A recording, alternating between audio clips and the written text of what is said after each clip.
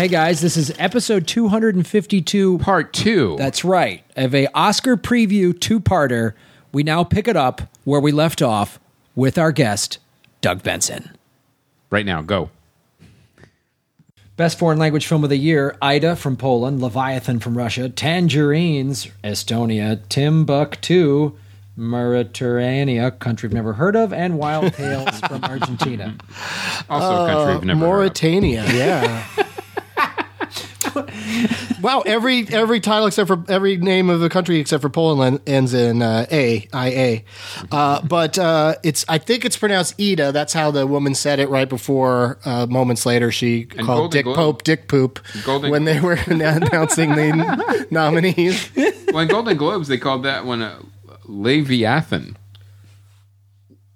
instead of Leviathan. Oh, that's Leviathan? Yeah. Who was it that was doing that one? That was the Golden Globes when they were announcing.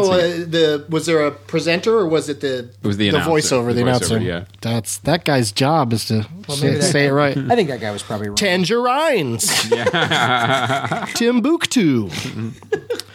I haven't seen any of these. I will say that on our message boards, the movie Ida was talked about a lot. Ida, Yeah. I think. I don't know. Tangerines. But I'm gonna just go I'm gonna just go Ida because it's the only thing I've heard about. the only thing you've heard about it is the name, and you keep saying it wrong. Idea, I think is my pick. I'm going to go the same. Majeure. Force Majeure was the big snub this Right. year. Everybody raves about that. I haven't seen it yet, but it's on demand right now, so I'm going to check it out soon because I hear it's great. So again, I'm just twisting in the wind on this thing. I don't know anything about any of these movies, and but I agree with Graham. I'm going to go with Ida. Yep. Same reason. Good luck with your Oscar pools this year, everybody. Yeah. Hey, wouldn't it don't blame us. Wouldn't it be great after the nominees are announced that you could actually buy and watch on demand all of these films? That'd be smart. Well, we're headed there. Definitely. We're not getting there quick enough. Like Gone Girl had a big DVD splash release 2 days before the nominees were announced, kind of hoping to be that movie where once it gets nominated for Best Picture, it'll clean up and and VOD. And it's already a huge hit, though. I don't feel sorry for that movie at all. Mm-hmm. Or David Fincher. Like, people think that was a big snub. I don't agree. But that Gone Girl is a great example of why the Academy is nominating 8 or 10 movies, and they don't show up anyway. And then they didn't do it. I know. They should just say it's 10. Just say it's 10, and then we gotta fill 10 spots. Because that's the other crazy thing about it is the way the voting works is everybody has to pick their favorite movie. You have to pick a number one, and then the movie that gets the most number ones is automatically in, and then they go through these series of things where, well, now let's see which movie got the most number 2 votes and which movie got the most number 3 votes. It's a weird this system, crazy ass system where they arrive at these 8 movies. Ugh. And then leave out, 2 or 3 of the best movies of the year. I mean, Lego Movie also could have been, as far as I'm concerned, a nominee for Best Picture. Yeah, because it's groundbreaking, and that's what Boyhood is, right? And it takes twice as much time to watch. Yeah, I'd rather watch Lego Movie twice than Boyhood once. Achievement in film editing: American Sniper, Boyhood, Grand Budapest Hotel, Imitation Game, Whiplash. Man. See, Whiplash is where that could sneak in because of the whole idea of, just how those scenes are so, it's so much music and so charged and the editing is so quick. But everyone is going to think that Boyhood, that the main reason it works is because some woman named Sandra Adair spent 14 years putting together all the pieces. Well, that actually is a big accomplishment. I mean, if you think about that. That's what I'm saying, is it's just like, in terms of just... And, I think the Academy loves Boyhood because what actor wouldn't want to be a part of that? Right.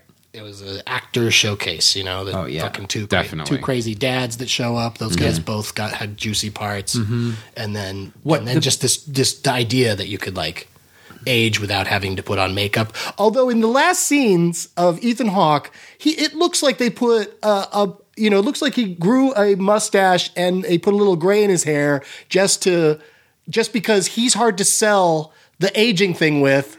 because he's just one of those guys. It's just going to be a handsome, young-looking guy for his whole life, right? You know, so he doesn't age a fucking minute in that movie. Well, maybe that should have been under. And neither does Patricia Arquette, to be honest with you. Well, then maybe that should have been under makeup and hairstyling. They should have been nominated.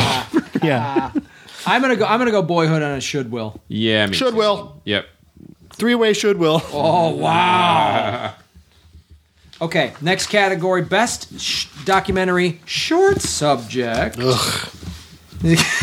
Which one sounds the most depressing? Read them. Crisis Hotline, Veterans Press 1. Sold. Joanna. Boo. Our Curse. The Reaper. And White Earth. Crisis Hotline, Veterans Press 1. It's going to be that one. Should will. Chris, what do you think? Yeah. No dissenting opinion. Best documentary feature: Citizen 4, Finding Vivian Mayer, Last Days in Vietnam, The Salt of the Earth, Virunga. I bet you there's at least 50 documentaries a year that would be worthy of this prize. Yeah, because documentaries are so good these days. They don't get financed and finished unless some shit went down. Right. Unless they've got something to talk about. Every once in a while. Yeah, the festivals. Like my documentaries squeak through without that. But no, the thing about the documentary is a bunch of them make big buzzes at the big festivals because people come out of a documentary going, no way, because it's usually some like provocative political thing. It gets you fired up. Yeah, social more thing. so than a movie with a which would be made up story, right? Yeah. Or even a biopic is. I guess that's why the biopics tend to get a little more traction anyway, is because that happened and right. But that's why the documentary is based on a true story. And the documentaries that always bust through hard are like boy, I had no idea that this was happening at SeaWorld or wherever to make you go born into brothels, whatever makes you go Jesus, you know? Yeah. When We Were Kings, I'm going way back, but When We Were Kings is like, man, I didn't know there was all that lead up to that fight. And it's also that's an amazing movie. It's like to also watch all these. It's like, well, how many disturbing movies can I watch in one season? You know, to put them all together. They tend to be a little disturbing, but and here's the other thing too with documentaries, because they don't get wide releases typically. They automatically, the distribution deals, as we're finding out, and as I'm sure you know too, Doug, are like, you go right to cable, you go right to video demand. There isn't this like rollout, so people can be like, "Oh no, I already saw that. I saw that 9 months ago when it was on Showtime, or I got it on. It's already on Netflix or whatever." So I think there's more accessibility. To them. There's an irony to that they're actually getting easier to see than some of the other there's films. There's like a select group of people that nominate the documentaries too, because there's a real emphasis on making them watch all of them. Right. They used to do this thing, and that's what Roger Ebert railed against. They used to do this thing where they'd get everybody together in a room and they'd watch documentaries, and if everybody a certain number of people turned their flashlights that they were holding on, that they'd stop that documentary and move on to the next one. Wow. Really? I think so, yeah. Oh, my God. So it was a really shitty way to judge. Because if it's a good documentary, the real power is in the ending of it, or towards the ending of it. Yeah, where you're headed. Yeah, so... I think I think the Academy loves making a political statement in this category, which is why Citizen 4, I think, is going to be the... I just think it's just the biggest story. Yeah. You know, Snowden is a big story, and people have, I'm sure the movie... It definitely resonated around the world, that story. Yeah, so I just think that's... if it doesn't win, it's just because one of these other documentaries has some aspect to it that we just don't know about because we haven't seen any. Well, I actually saw Virunga. Okay. And it is a very disturbing one. And it's about basically the Congo and how this is the only place where there's mountain gorillas left, but there's all this shit going on where you have this national park, but it's basically under siege from everything from rebels to the government to oil companies trying to get in, and they're trying to preserve it. But these park rangers are armed with rocket launchers and machine guns, trying to protect not only the area but also the gorillas, and they also take in the gorillas. But then they hear firing as the rebels and the government are fighting, and it pretty much brings up the whole. I'll talk about it more on another episode, but it brings up this whole thing about this country where it's basically under siege. There's no one in charge of countries like these. Down, right. You have a central government, but you also have rebels, and you also have oil companies, and you also have oil companies kind of funding and bribing the rebels. Wait, are you saying an oil company is doing something? Yeah, illegal. To undermine the park, but the park then the head of the park is like a Belgian guy. Like so, it has this. And I'm sure the government's all been bought off and shit. Yeah, it has this weird international flair, but an international problem where the documentary makes some excellent points in the film. Is this your should will then? Well, I don't know. I haven't seen the other one enough of the other ones though. But what I really loved about this documentary was that it showed, as the guerrillas were getting sick, or they also have to fight poachers too, and all this crazy stuff. And they said even the rebel groups, they're all everyone's motivated by money and greed, whether it's a rebel group or the oil company. But it showed. And this is very accurate. The health of the guerrillas, because they're part of where everyone lives, also shows the health of the country and how everyone else is doing and all the refugees pouring out and how the war tears apart this entire country from the inside out. It has to do with the wildlife and the guerrillas and everything ties together. And there's some horrible, horrible stuff when you hear on hidden camera, like the oil companies, security people, and the executives, how they pretty much talk about how the people that live there are animals and can't govern themselves, and how the Europeans should really just come in and kind of take it over for them. You'd be doing them a favor. Like, there's some crazy speeches in this movie. They get caught. And then, of course, there's a rebuttal from the oil company at the end. I'm not spoiling anything, saying, oh, those people no longer work for us. We always work in the structure of the international law. And I'm like, no one's even believing you. Who are you even talking to at this point with your propaganda? There's no one on the planet that believes it. So. Yeah, who'd they interview? Nathan Thurm? Yeah. So it's a good documentary. It's actually on Netflix right now. You could watch this one. So what are you picking right now? So I'm going to pick Citizen 4 just because, like Doug said, it is the biggest story. But all right, achievement in directing. Yeah, and maybe Snowden will come out to accept. Yeah. He'll Skype in, or they'll Skype him in from Russia. Is he still in Russia? I think. Achievement in directing. Alejandro Inarritu for Birdman. Dickie Lynx for Boyhood, Bennett Miller for Foxcatcher, Wes Anderson Grand Budapest, and Morton Teilblum for Imitation Game. Well, Foxcatcher's in trouble because and Bennett Miller, who's a great director, but I think the director winning when the movie wasn't even nominated for Best Picture has happened like once or twice in the history of the Academy. I think it's pretty rare. So that lets him out. And then I think it's a dead heat between Linkletter and Inarritu. Well, the thing about it's funny Imitation Game is in there because I haven't seen it yet, but it just sort of it was a lot of people were predicting it would get nominated, like it felt like a sure thing, and I guess that's just because it's the kind of movie that the Academy likes. Because when you look at these other four movies, those directors brought something really different to the table. Those are all movies that like could not have been made by another director. But some other British dude who knows his shit and is a good director could have made The Imitation Game. I'm guessing. Yeah. No, The Imitation Game it's a good film, but you gotta love Morton Tilden. Tildum. But I haven't seen it yet, so it's just a guess. No, you're right though. It is a good film, but all of these, like you said, all four people. I mean, Grand Budapest Hotel, as we talked about, is very inventive. What Bennett Miller got out of Steve Carell, Mark Ruffalo, and Channing Tatum is amazing. The obviously the 12-year span of Boyhood is amazing. Birdman, one continuous shot. I mean, from a directing standpoint, like that's amazing. And that they can cut a trailer that's beautiful and interesting and doesn't look like it's a movie that's supposed to be one continuous shot is also amazing. Because, you take a movie with one continuous shot like Alfred Hitchcock's Rope, and they had to make everything as simple as possible. And there's no beautiful cinematography and amazing stuff going on. It's two guys like there is in Birdman. Well, Birdman ended up, for me, when I went to see it, ended up being more claustrophobic and people just sitting around talking than I expected it to be. But I also think that we may be making a mistake by not checking off Birdman in more categories because we haven't picked it for anything so far. And this is where I think that the actors and directors and writers all love it.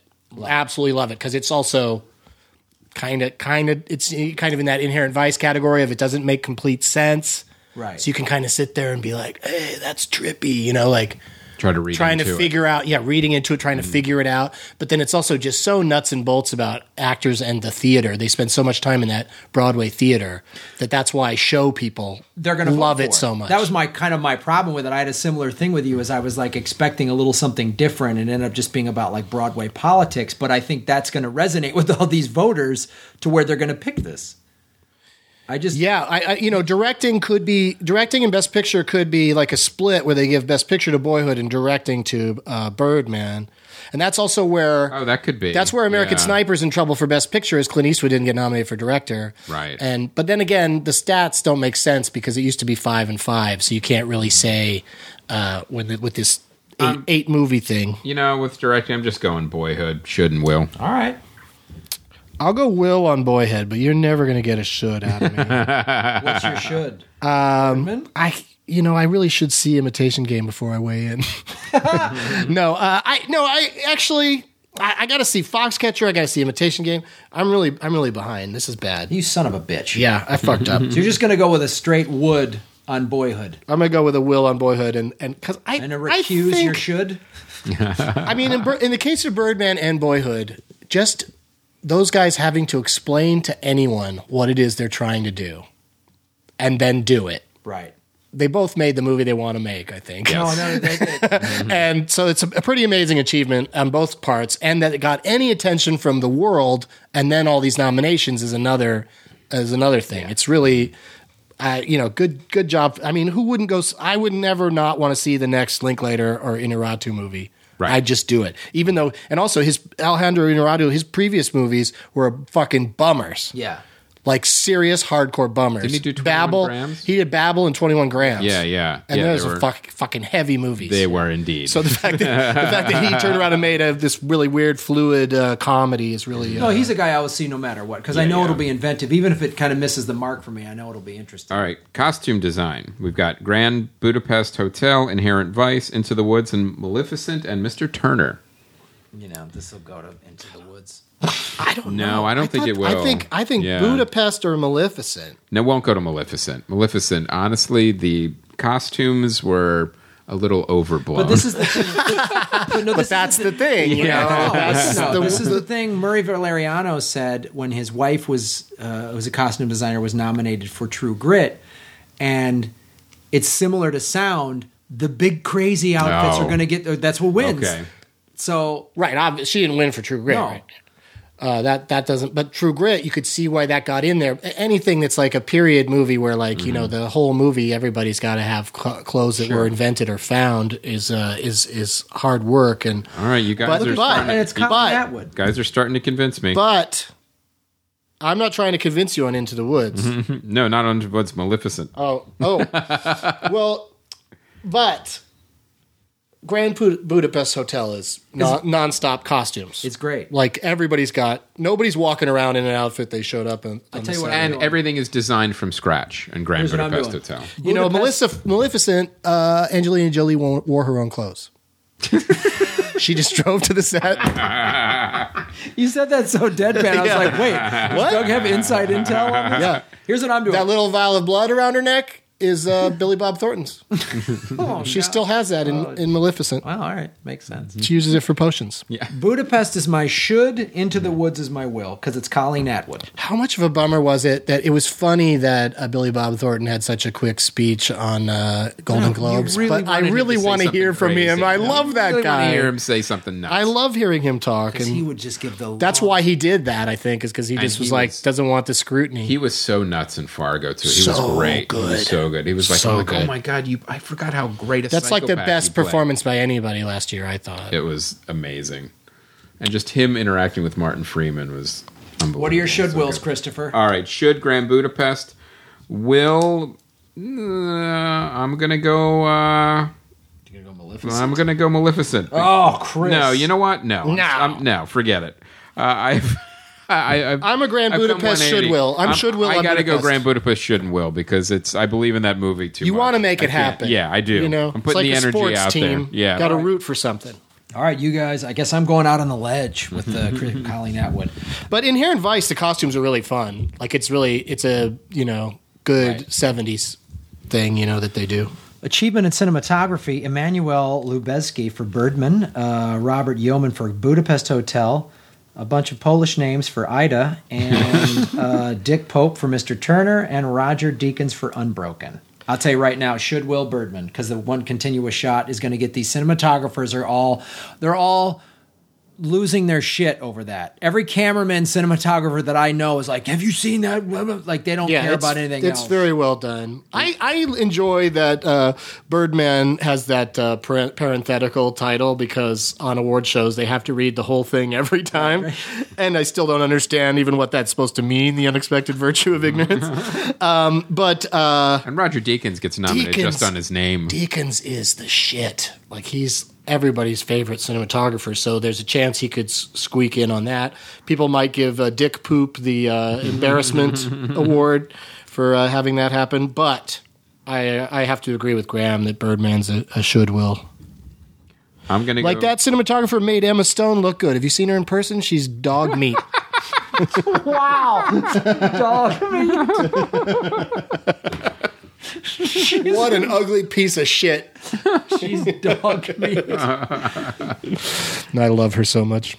I'm gonna go Graham. I'm so glad she doesn't have that she can't be in any more Spider-Man movies. Yeah. I'm so glad that franchise is going to reboot once again. She should be in stuff like this, getting nominated for awards. I'm going Grand Budapest should and Birdman will. All right, Chris. Well, all right. All right, idiot. All right. Way to go, dummy. Animated feature. Look, can we just skip it? Well, yeah, I know. It's Big Hero 6, Box Trolls, How to Train Your Dragon 2, Song of the Sea, Tale and Princess Kaguya.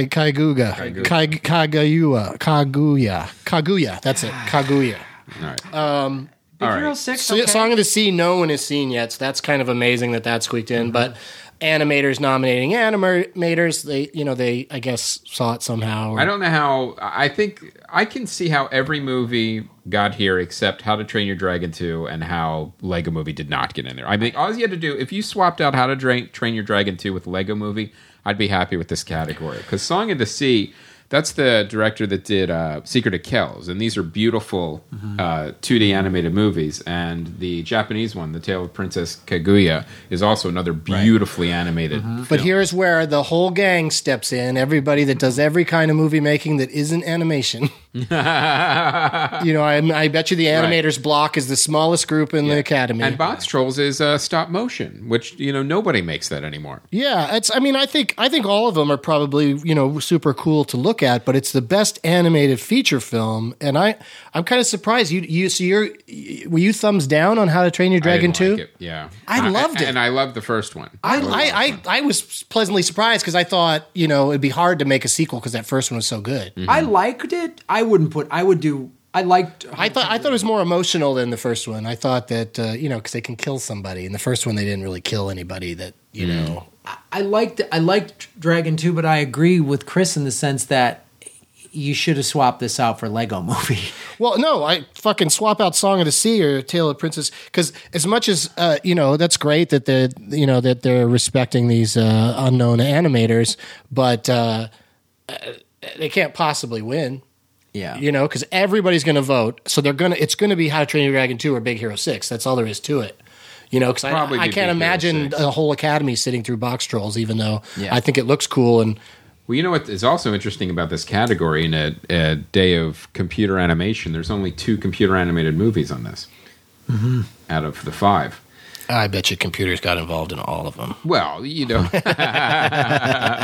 sure there was a computer at some point in the process. Yeah. But okay, so I'm going to really go up against you on this one. I'm going to say should will on How to Train Your Dragon 2. Oh, wow! And either way, if How to Train Your Dragon 2 or Big Hero 6 wins, our friend T.J. Miller was in both. I'm going should will on Big Hero 6. So good for him, because I really like that film. I like it. We saw that movie at a screening that TJ set up. That was really cool. So, sorry I voted against you on that one, TJ, because he does have a bigger part in Big Hero 6. And that's my favorite part of Big Hero 6 is the setup, the reveal at the end that makes it seem like if they make a sequel or a franchise or whatever, that TJ's really, his character is going to be even more front and center. What are you doing, Chris? Next thing. You know what? I'm going to go Should Will, Big Hero 6. Chris on a should will. All right, guys, home stretch. Performance by an actress in a supporting role: Patricia Arquette, Boyhood; Laura Dern, Wild; Keira Knightley, Imitation Game; Emma Stone in Birdman; Meryl Streep, Into the Woods. I mean, our goal here today is to make this take as long as the actual awards, right? Yeah, that's what we want to do. We're on the last page. Yeah, we're really killing it. I would say, I think it's not going to be Meryl Streep. No, I think I don't get that. I don't get that she's in a movie. Let's nominate her. No, it's like Roger Deakins. Because even the predictions were saying she was definitely going to get nominated. Yeah, it's just the name. As soon as you have her in something, that's it's the same reason fucking Duvall can sneak in on the goddamn Judge. Like this is just Meryl Streep's great. Yeah, but not in. I mean, not that she's bad in Into the Woods, but come on, man. Is this of all the female actresses out there? Like the woman who played Dr. King's wife, she's not on this list. Like screeners. Yeah, I know. It's that's the shame of this thing is that why does it have to be January 1 to December 31st every year? Like what? Like it's such an arbitrary choice. Like let's judge all the movies against each other in this one year. And the majority of them come out in December. Right? Yeah, and for that's how it used to be. That's how it used to be. Like they used to be really big with the qualifying runs, but I think because of Netflix and the internet and cable and on demand and all that stuff, it's just business wise launching a campaign by putting a movie out for a week to get people to see it. Like that's the animated movie that we haven't seen, The Song of the Sea or whatever, that had to play in New York and LA for a week. And I didn't even notice that happening. Yeah, I know. Yeah, no. They used to have a bigger promotional splash along with the 1 week qualifying run. You used to have to go to the newspaper to pick what movie you were going to see and what time you were going to see it at. And the ads would say 1 week qualifying run. They'd really be explicit about it. And now you can't find that written anywhere. The movie's just playing. It lasts for a week. Maybe they take some ads out in the trades, but the trades aren't even the trades anymore. Right. It's all on the internet. Unless you're involved in the film, you have no idea what it's about or when it's coming out. Right. Yeah. For a lot of these. Same thing with the Tale of Princess Kaguya. There was no way to know when it was coming out, where, or anything. There was nothing. I didn't know anything about it until now. I had a chance to see it at a festival. You kind of knew. Yeah. That was trumpeted quite a bit. Well, I tell you what. I mean, I don't know. I like Patricia Arquette. Great actress. Showed up every year and played the character that was a lady that has 2 kids and bad choices of husbands. And like I didn't find the characters that interesting. I thought everybody does a great job. So what do you think for actress? And Laura Dern sort of squeaked in there. I haven't seen Wild yet, but it seems like she's kind of an emotional pin in that movie. Like that's why the daughter goes on that hike. Yeah, well, it's all done in flashbacks, and Laura Dern, you kind of see her arc as a mom because Reese Witherspoon flashes back to like a 5-year-old girl, a teenage girl, a girl in her 20s, and so Laura Dern really. And you see the lessons Laura Dern's trying to teach Reese Witherspoon that she didn't get at the time, but in the flashback, she's like, yeah, maybe. Laura Dern does a great job in this film. I like Patricia Arquette in Boyhood because you see her just young, got pregnant young. You see how she's trying to do her best job in each point in his life, but she is like a single mom who's struggling and makes dumb choices with men. But also is frustrated with Ethan Hawke. She's just a solid actress. Yeah, she's definitely great. Like I actually used to watch that show that she was on Medium. I thought she was really good on that. Yeah, and she's good. Keira Knightley is good in the Imitation Game. I enjoyed her just as much. Well, I haven't seen it, but I enjoyed her also in Begin Again. And she's really good in that. The thing to keep in mind for people that are filling out their ballots for pools is that supporting actress is where the Academy, even though they don't get together and discuss it as a group, they tend to give it to a attractive young actress. It's a kind of a thing they give to a child actor or a young actress to sort of anoint people, kind of like the Academy. An ingenue. Marissa Tomei, Mira Sorvino, right. Year after year. Who won last year? Do we remember? Every once in a while it'll be like an old person, but it tends to be. So I think that there's a very good chance Emma Stone could snag this and be anointed by the Academy as a star to watch or whatever. But I think Patricia Arquette will win because I just think showing up, working on a movie for 12 years is that's gonna win over most of the Academy. Right. And nobody could possibly have a bad word to say about that woman, I agree with will win. Should, I'm going to recuse because I haven't seen enough of the other performances. Oh, that's okay. That's fair. Maybe I should do that too. Patricia Arquette won the Golden Globe, which is why I kind of lean towards what you just said, Doug. So I think I'm going to go Patricia Arquette with a should will. Because I that the Golden Globes are voted on by people who've never made a movie, right? Never been on a set, maybe in some cases. But I think this though. I think Emma Stone wasn't in enough of Birdman and strong enough to get in on the reasons. That's a very legitimate thing that they always vote for the young. I just don't think Emma Stone and Anna Paquin, Tatum O'Neal. But I think Emma Stone is almost a little too established at this point. And I think what Patricia Arquette did, like you said, 18% are actors, they're going to go, wow, that was so amazing that she came and did this role over 12 years. That's what I think is going to win. Cool. All right, boys, what are you doing? Yeah, I should Emma, will Patricia, but I also have to admit I still need to see Wild and Imitation Game. You're recusing yourself from everything, Chris? No, I'm going to will win. Patricia Arquette should recused. Because I haven't seen enough. All right, of the best other performance by an actress in a leading role. Haven't seen any of them. All right. I'm kidding. Saw one. Marion Cotillard, 2 Days, One Night.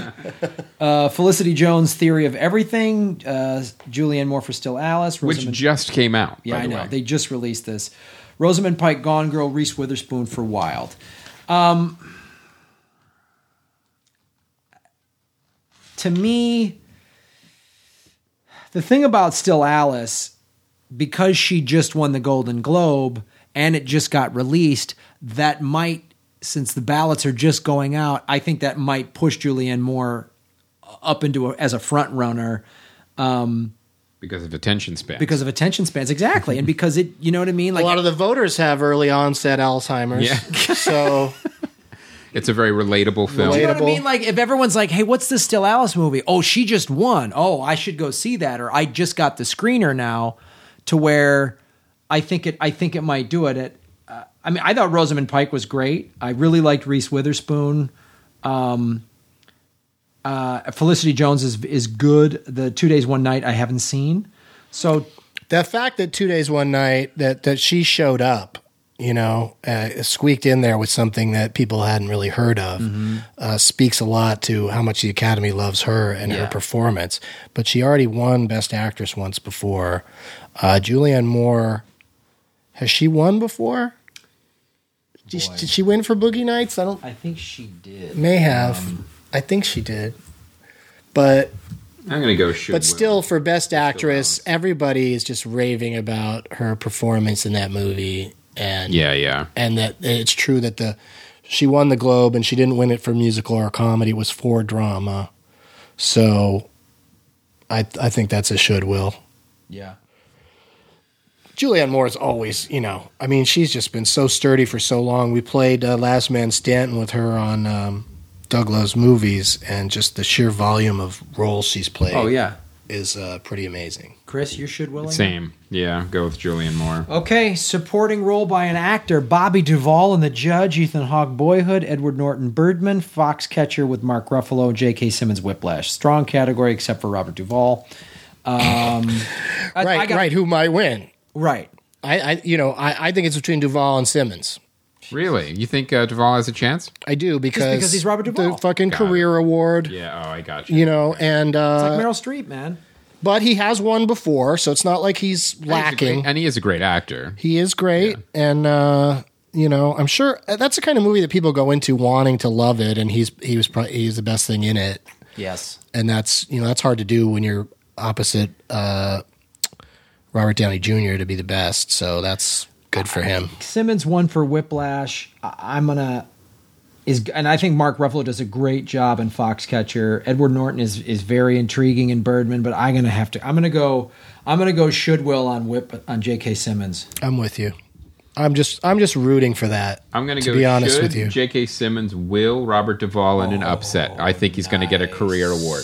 I don't think it's going to be an upset. I mean, I think it's legit, because Chris Mancini going out on a limb. I mean, all these guys are always really good, and that's where Ruffalo could sneak in there because he's so un-Ruffalo-ish. It's such a different performance. I haven't seen it, but he's really good, and it is just the pictures of him, and it's what? That's Mark Ruffalo. That's why Mark Ruffalo is so good. He's not playing a typical Mark Ruffalo character. He's playing an actual guy who was a wrestler.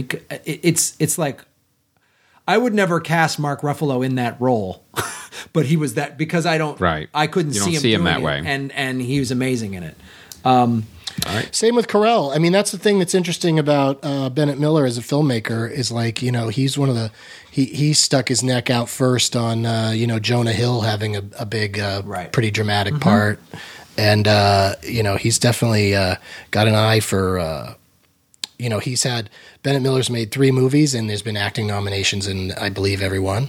Yeah, and Philip Seymour Hoffman won for Capote. He gets great performances out of people. Yeah. So, performance by an actor in a leading role.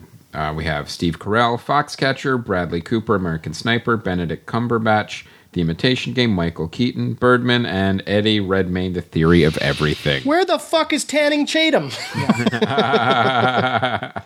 Where is Ollelio for? Yeah, there's very obvious snubbage going on in this category, but that's just because it was a great year. I think. Now this is also one, Doug.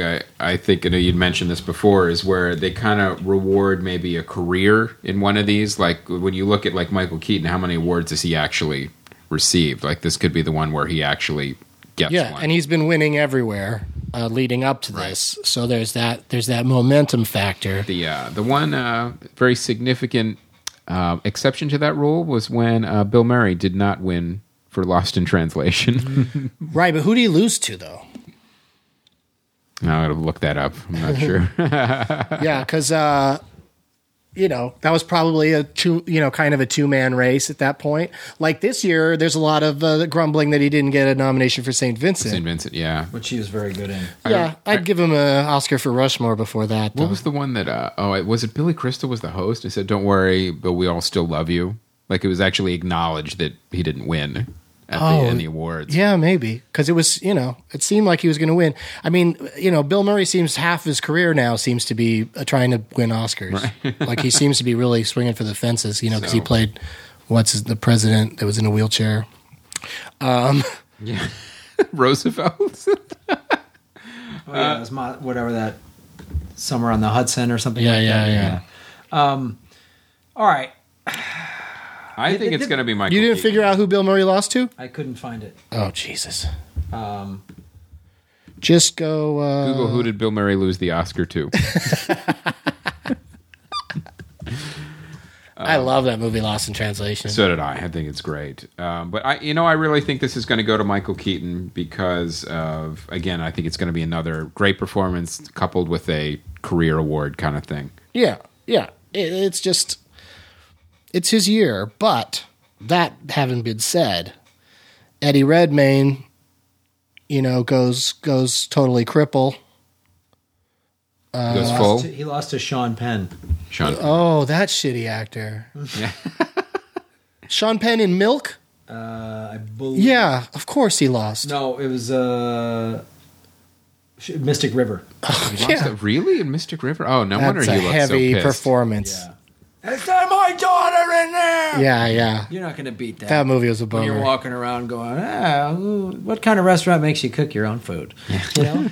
But Redmayne does a supposedly amazing job, transforming into this, real person that everybody knows. And and also that's the thing I said. Another biopic too. Well, it's a biopic, and I said this when I saw it, is just from an acting standpoint, and I knew he'd get a nomination, is half of the movie he is acting with a handicap. I mean, with a gradual one, and then in a wheelchair. And that to me, just from a physical standpoint, I was like, that is amazing acting. And then how he slowly starts to take on, like you say, a guy that actually exists that we see in his wheelchair using his computer to speak for him. That's why I think Redmayne's going to win this. Yeah, and I'm sure in his younger scenes in the movie, he's just spouting all this brilliant shit that's hard to learn and say. And, and he's full of life, and he's really sharp and quick. And but how about this piece of information? 60% of the time when an actor is nominated 3 years in a row, they win.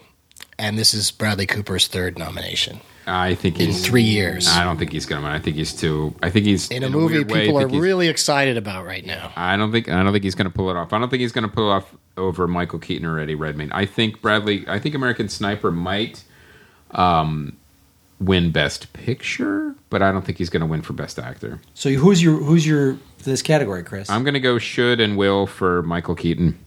Ooh, should and will. I'm going to recuse on should. Wow. Because I really got to see Redmayne and Carell and Cumberbatch. Jesus. Yeah, I'm so far behind. But that's what I'm saying. The reason I'm so far behind is because even if they're exceptionally well made, these movies seem boring to me.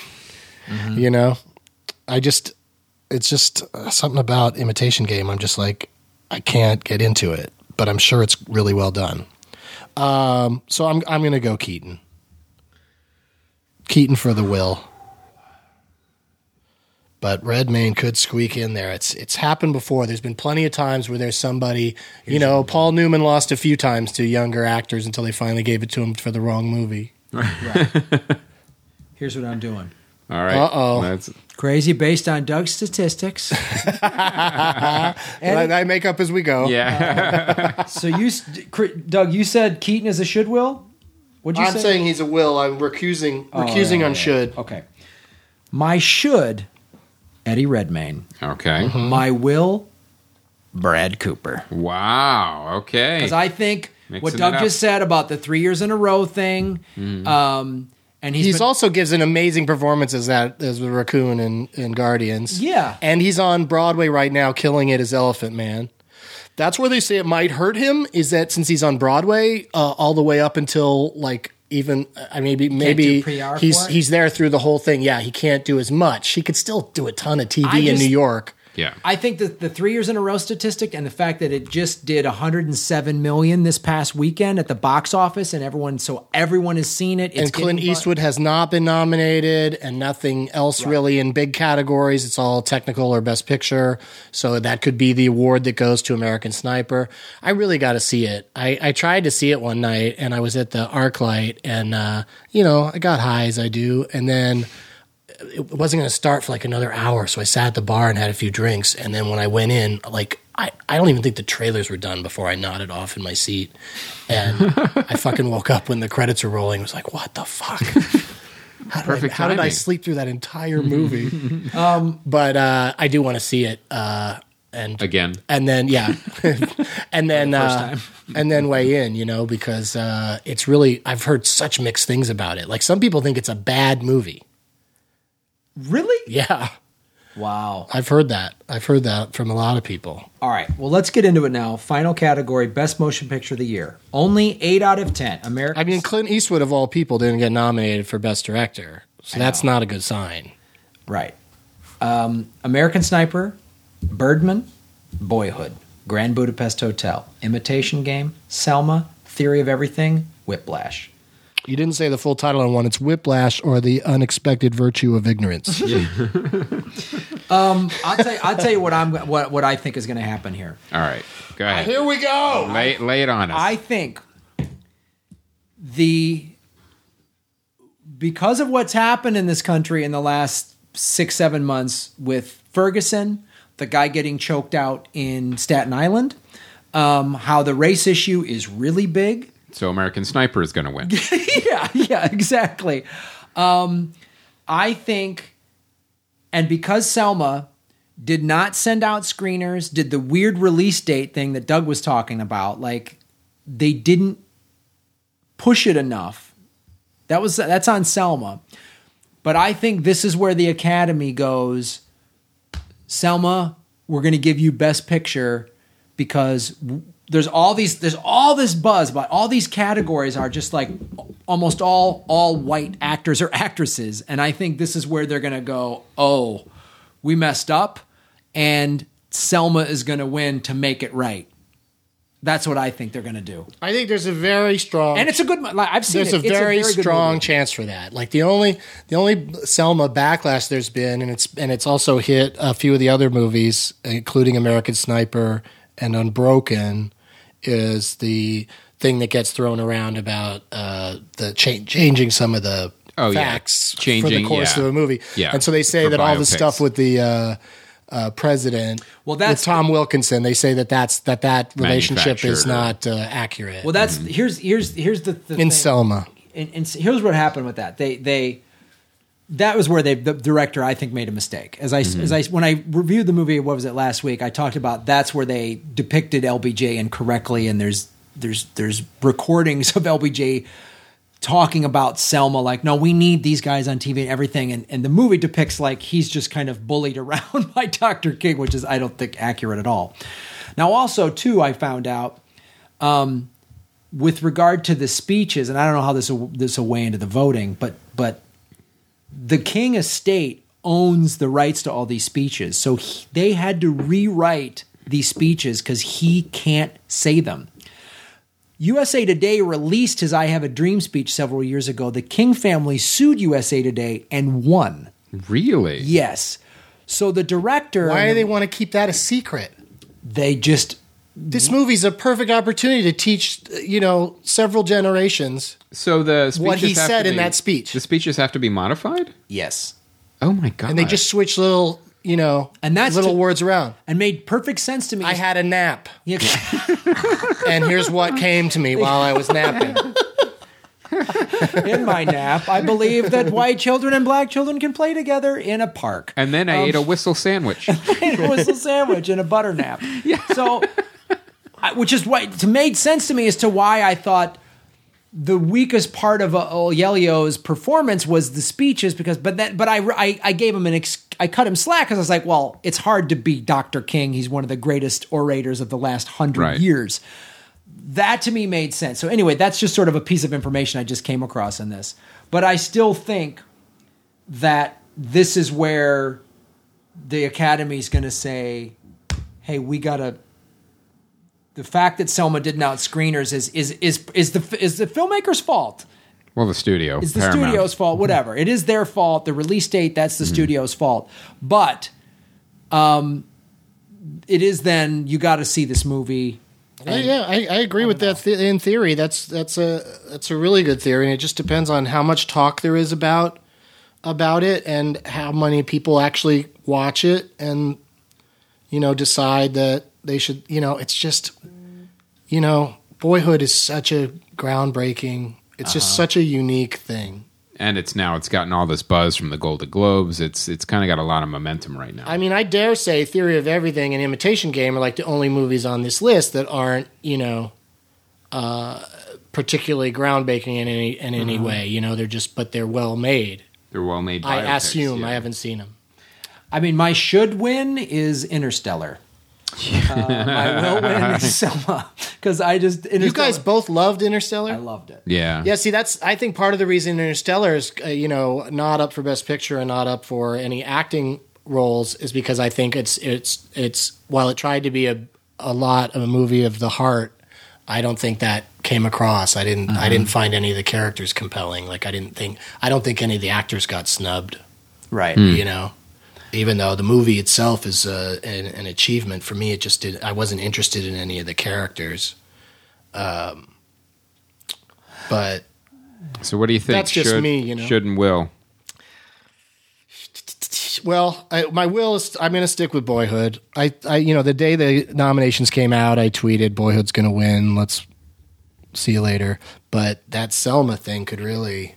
I'm going to recuse on should win because I got to see 4 or 5 more movies. All right, I'm going to go should and will Boyhood. Wow, yeah. Chris on a should will. Yeah, I haven't seen 4 of them, but so you're going should because you're racist? I like movies that take 14 years to make. That's Selma, that life took a lot longer to live. But also Selma just covers one period of time, right? It's like kind of like Lincoln, where they kind of picked an area instead of doing let's get him in old age makeup. No, it's literally that march in Selma, Alabama. That point in time. And leading up to that. And it doesn't even cover, he doesn't get assassinated in it? None of it. Oh, okay. It's literally, I believe not to spoil that for anybody that's hoping for that to happen. That's 65. It's really basically they cover about 6 months. Sounds like a neat idea, and that there's a lot of backlash for this was the opportunity for the Academy to nominate a black woman director. They just fucking blew it. But they only get to pick 5, and she probably came in 6th place, right, or close to it, right. Or not enough people in the Academy saw it. Like just that timing is so important. Yeah, it sure sucks. Is. Well, it's how much money gets put into the marketing campaign. Well, this year show. I mean, we've talked about it in years past, but this year really shows you the amount of money you put into the marketing, how you market it, when it's released. These things factor in so much because everyone is out there getting their Oscar movie ready and when they're going to release it. So it is fucking competitive as shit. When there's 10,000 movies released every year. when a movie like Black Hat is coming out and it says from the director of Heat and Collateral and it's being released in January. Yeah, you already know. From the director of those great movies comes a movie that's not good enough to win a single award from anywhere.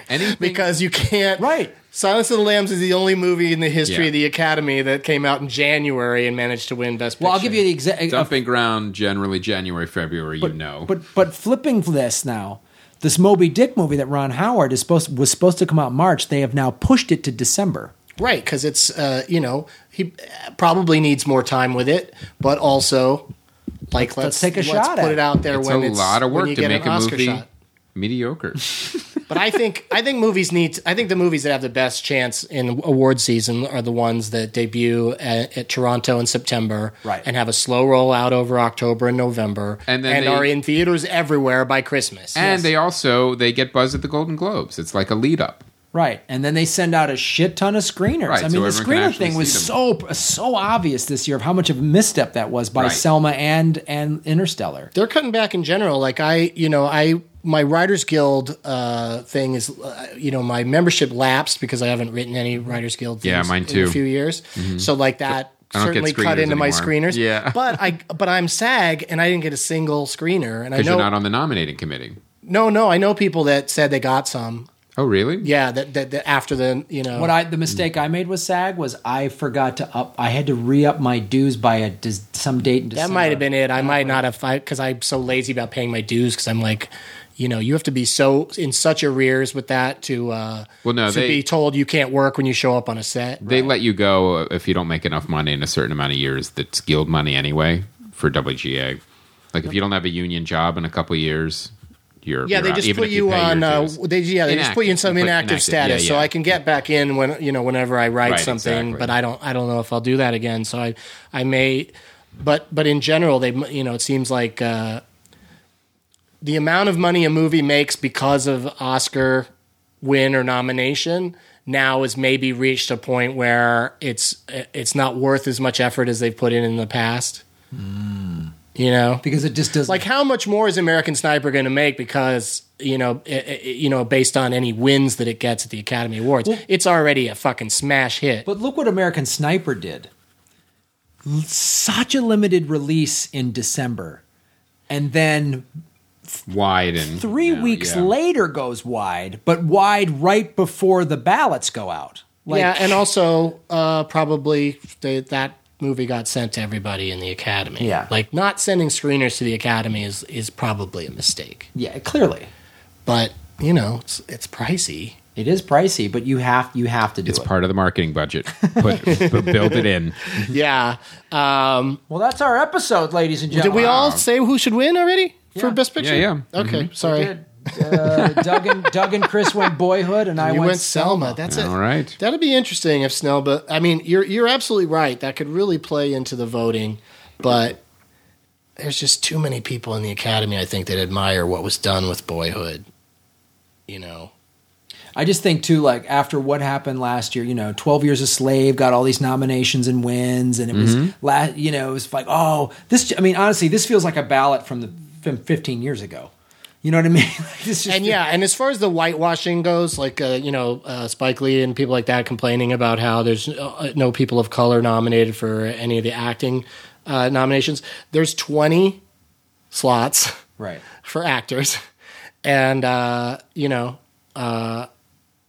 many movies? We already talked about that, like 350 movies, and how many of those have great roles for black actors? It's like that's where it's got to start on the production end. Yeah. Denzel Washington got The Equalizer. When they say when they say this is the lowest number of nominees of color since 1988 or whatever year they're quoting. For however long ago it was, it's like, well, yeah, but in every year since 88 to now, there have been people of color nominated in these categories, right? So it's not like, and so for people that say, well, we're going backwards, that's not really fair because it's also arbitrary anyway. There are black and white actors that deserve to be nominated and weren't. Yeah, for sure. Yeah, because there's absolutely only so many spots. There's only so many spots. If you really want to win. Winning is so important to you. Write a Broadway show, because they choose six musicals, or 10 musicals at most get to share all the awards pie. Well, this was a supersized episode. This is a big episode, guys. You're getting 2 episodes in this one. This is your 2 episodes. Should we split it up? Week. Well, we could split it up. Take a few weeks off. Yeah. So see the world. This garage is boring. We spend a lot of time in it. It's not a boring garage. There's a lot to look at. Post your should wills on the Facebook page and on the message boards. As soon as you can log in. As soon as you can log in. Go on Twitter, put all our names in it, and then should. Yeah. And then will. Yeah. We want to hear what you guys think. Drive us crazy with your bullshit opinion. All right, Doug, where can people find and listen to you? You got tour dates? What's cooking? I'm doing a bunch of Doug Loves Movies out there in the country. You pop up on them occasionally, and I got one coming up in St. Louis this Saturday. And then, since this is a movie podcast, I should mention that there's this thing called Master Pancake in Texas, in Austin, Texas, at the Alamo Drafthouse Theaters, where they were doing it before me, but they interrupt movies similar to the Benson movie interruption, but they're like a little bit more strategic and do like a wacky sketch and stuff, and but it's a whole lot of fun, and they do these shows called Choose Your Own Pancake, where audience members bring in DVDs of movies, and then they all stand up on the stage and they have to defend their movie, like why we should watch that movie, and make fun of it. And then, so then that's all improvised once we do start making fun of it. And then, the audience gets to vote on, which one we should do. The Alamo Drafthouse, those theaters are so great. They're so great, and they have such inventive programming like this. First to step up and say, we're going to show the interview anyway, when all that went down. So I'm doing 2 Master Pancake shows on Friday, January 30th at the Alamo Ritz. And they always sell out, and they're always super fun. So come on down, bring a movie. And then all of my dates are at douglovesmovies.com. And your Twitter handle is Doug Benson. Spelled Doug Benson. With an @ symbol in front of it. Oh, yeah. Don't forget that. All right, cool. Where are you going to be? I'll tell you that right now, pal. I'm going to be headlining the Improv at Harvey's Hotel and Casino in beautiful South Lake Tahoe, January 28th through February 1. I will be watching the Super Bowl in the sports book. Join him in the sports book, you guys. Who you rooting for? Who's the should win? Who's the will win? I think I'm going to go Patriots. Really? It's going to be a tight game because here's the thing. Seattle has an amazing lights-out defense, but they gave up 22 points to an injured Aaron Rodgers. That made me I was a little like, really? Russell Wilson had a horrible game, but came on strong. So I don't see him having 2 bad games in a row. Who's this girl, Aaron Rodgers, you speak of? She is adorable. She is Hollywood's new... Oh, I'm thinking of Erin Andrews. Anyway, yeah. I think, what the Patriots did to the Colts, they just waxed them. Tom Brady looks like, I'm going to go get my 3rd fucking Super Bowl, and I'm going to get it now. That's right, and then he'll be what, the 3rd guy to be in 3 Super Bowl quarterback, 3 Super Bowl wins. Well, he's the first guy to ever be in 6. This is their 6th appearance, and this will be one of. There's Bradshaw has 4. I think Staubach maybe, and what's his? So if he wins this one, he'll tie it up for 4. No, he'll still be behind. He'll still be behind Terry Bradshaw, but. There's Joe Montana, I believe, has 3. But this puts him in another elite category. Because John Elway has 2. This will put him in a higher category. That's what I'm going. It's going to be a tight game, though. It's a pick'em. Vegas is putting it a pick'em. They're putting the total at 48.5. I'm going to probably take... So when you're planning your trip at Vegas.com, you can go bet on the Super Bowl. You can go bet on the Super Bowl. Go to Vegas.com and bet on the Super Bowl.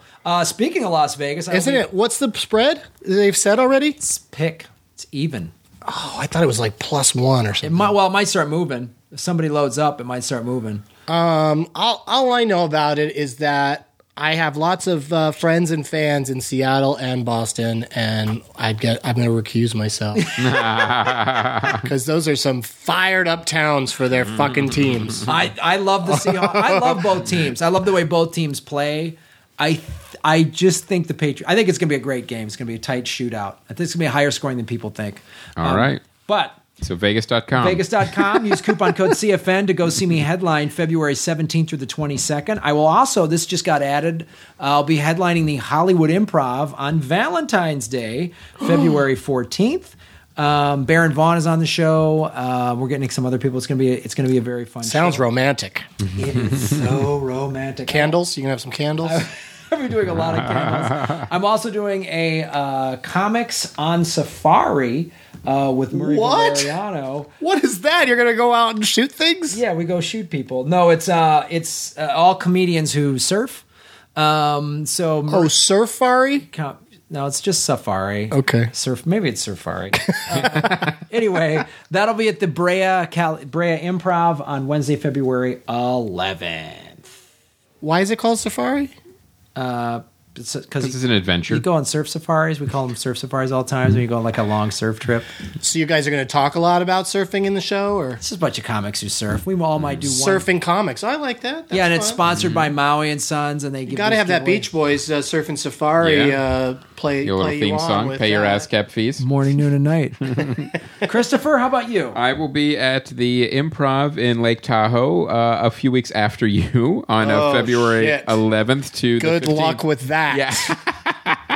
He tears that place down. I'm actually going to be with Will Durst, who I'm actually looking for. What an odd reaction. I've never worked with him before. I'm excited to work with him. Yeah. All right. So shit's going to get political. Oh, yeah. He's going to have some stuff to say. Yeah, he might have things about the government there in Tahoe. He might have some opinions. Mm-hmm. Well, guys, check us out. Annex Tahoe. We are at Comedy Film Nerds on Twitter. We also are on Instagram. Oh, I just joined Instagram. Oh, so fantastic. Graham is my Instagram title. So why didn't you go with Instagram? Damn it! That would have been perfect. Idiot. That'll be the name of my next album. Yeah, Instagram. That's a good idea. Yeah. So, yeah, you should. Come on, let's make it as dumb as possible. You should do that thing that Instagram just add funny. The Punchline tried doing this. Make the title. The Punchline tried to do this a while back where they were like recording comedian shows and then selling that very show to the audiences they were leaving. But, that's kind of, to me, like any given set, I might not want them selling it to everybody right afterwards, if it didn't go great or whatever. But that might, if you're calling it Instagram, that might be a fun thing to do, like figure out a way to sell the show you just did. and call it that. Call it Instagram. Yeah, and that could play into your whole bit about how people complain about, when they buy a CD, buy a comic, and it's got stuff on there that they heard at one of your shows. You can say, this CD, you've heard every fucking word of it. So don't bitch to me if you buy it. All right, guys. Make it a runner. New marketing tip from Doug Benson. I'm always coming up with ideas for other people's careers. Should really think about my own shit. Well, that's our show, you guys. Is this the longest episode we've ever done? It's a 2-hour episode. My God. We're going to split Let's this go up. another hour and be as long as the Oscars. Let's talk about the Golden Globes from 1978. Let's do that next. Yeah. It was funny. That year... You did it. All right, that's our episode. Thank you so much, Doug Benson, for coming into the Nerd Garage. My name is Graham Elwood. And I'm Chris Mancini. As always, remember... Han shot first.